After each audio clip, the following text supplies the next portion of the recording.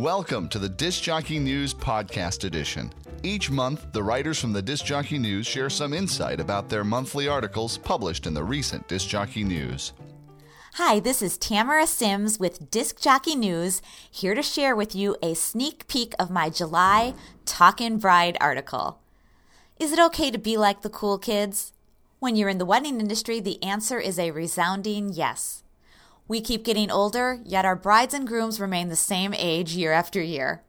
We need to keep up with the changing times or be left behind with the old folks, or in our case, with those who do not fall into the 22 to 28 year age range.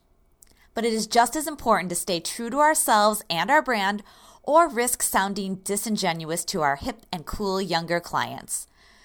Facebook, Twitter, Instagram, Pinterest, YouTube, blogs, vlogs. How do we connect with our millennial clientele when many of us are in our 40s and 50s?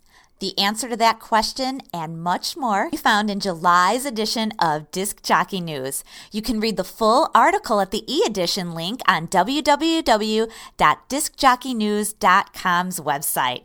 Thanks so much and stay cool this summer. Thanks for listening to the Disc Jockey News Podcast Edition.